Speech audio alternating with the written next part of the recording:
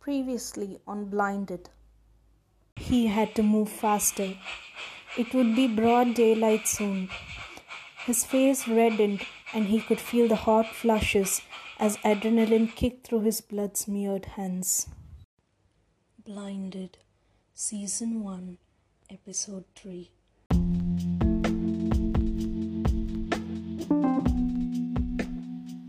Luna looked at Thomas as he sat weeping inconsolably. Everyone loved Isabel. She had always been the perfect pretty girl everyone loved, but Luna never felt any liking for Isabel. She always thought the woman was self-absorbed and had always made herself the center of everybody's attention, especially of Thomas's. After Luna's husband had left her, Luna's whole world came down on her until Mr. Claudius gave her a job as a chef in the house. That was where she had met Thomas, the house butler, but he had always treated her not more than a sister and was always about Isabel.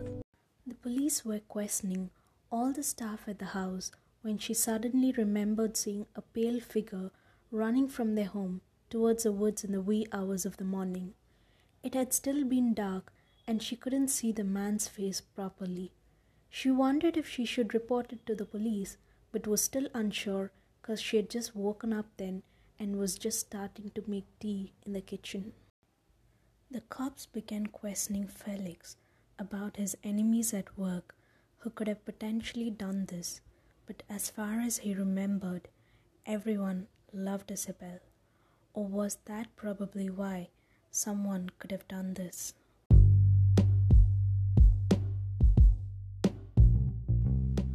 The room was almost dark, except for the small red ceiling lights and club music distant in the background.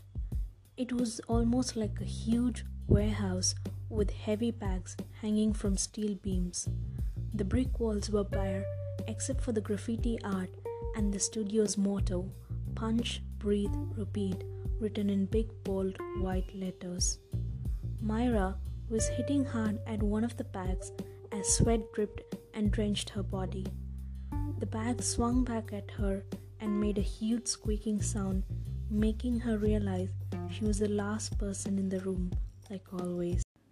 She was easily the prettiest person in any room, with her olive eyes, dark hair, narrow aquiline nose, and a complexion that was a mix of cream and olive, and a slender athletic body. But it just wasn't her physical traits that made her alluring. Myra Claudius was a psychology student and knew exactly how to work her way through things. The uppercut maze punching bag swayed back at her and her left arm stopped it reflexively. "You are tough like Daddy, Myra," she recounted her dad saying when everyone just spoke about her impeccable looks. And that's when the call came.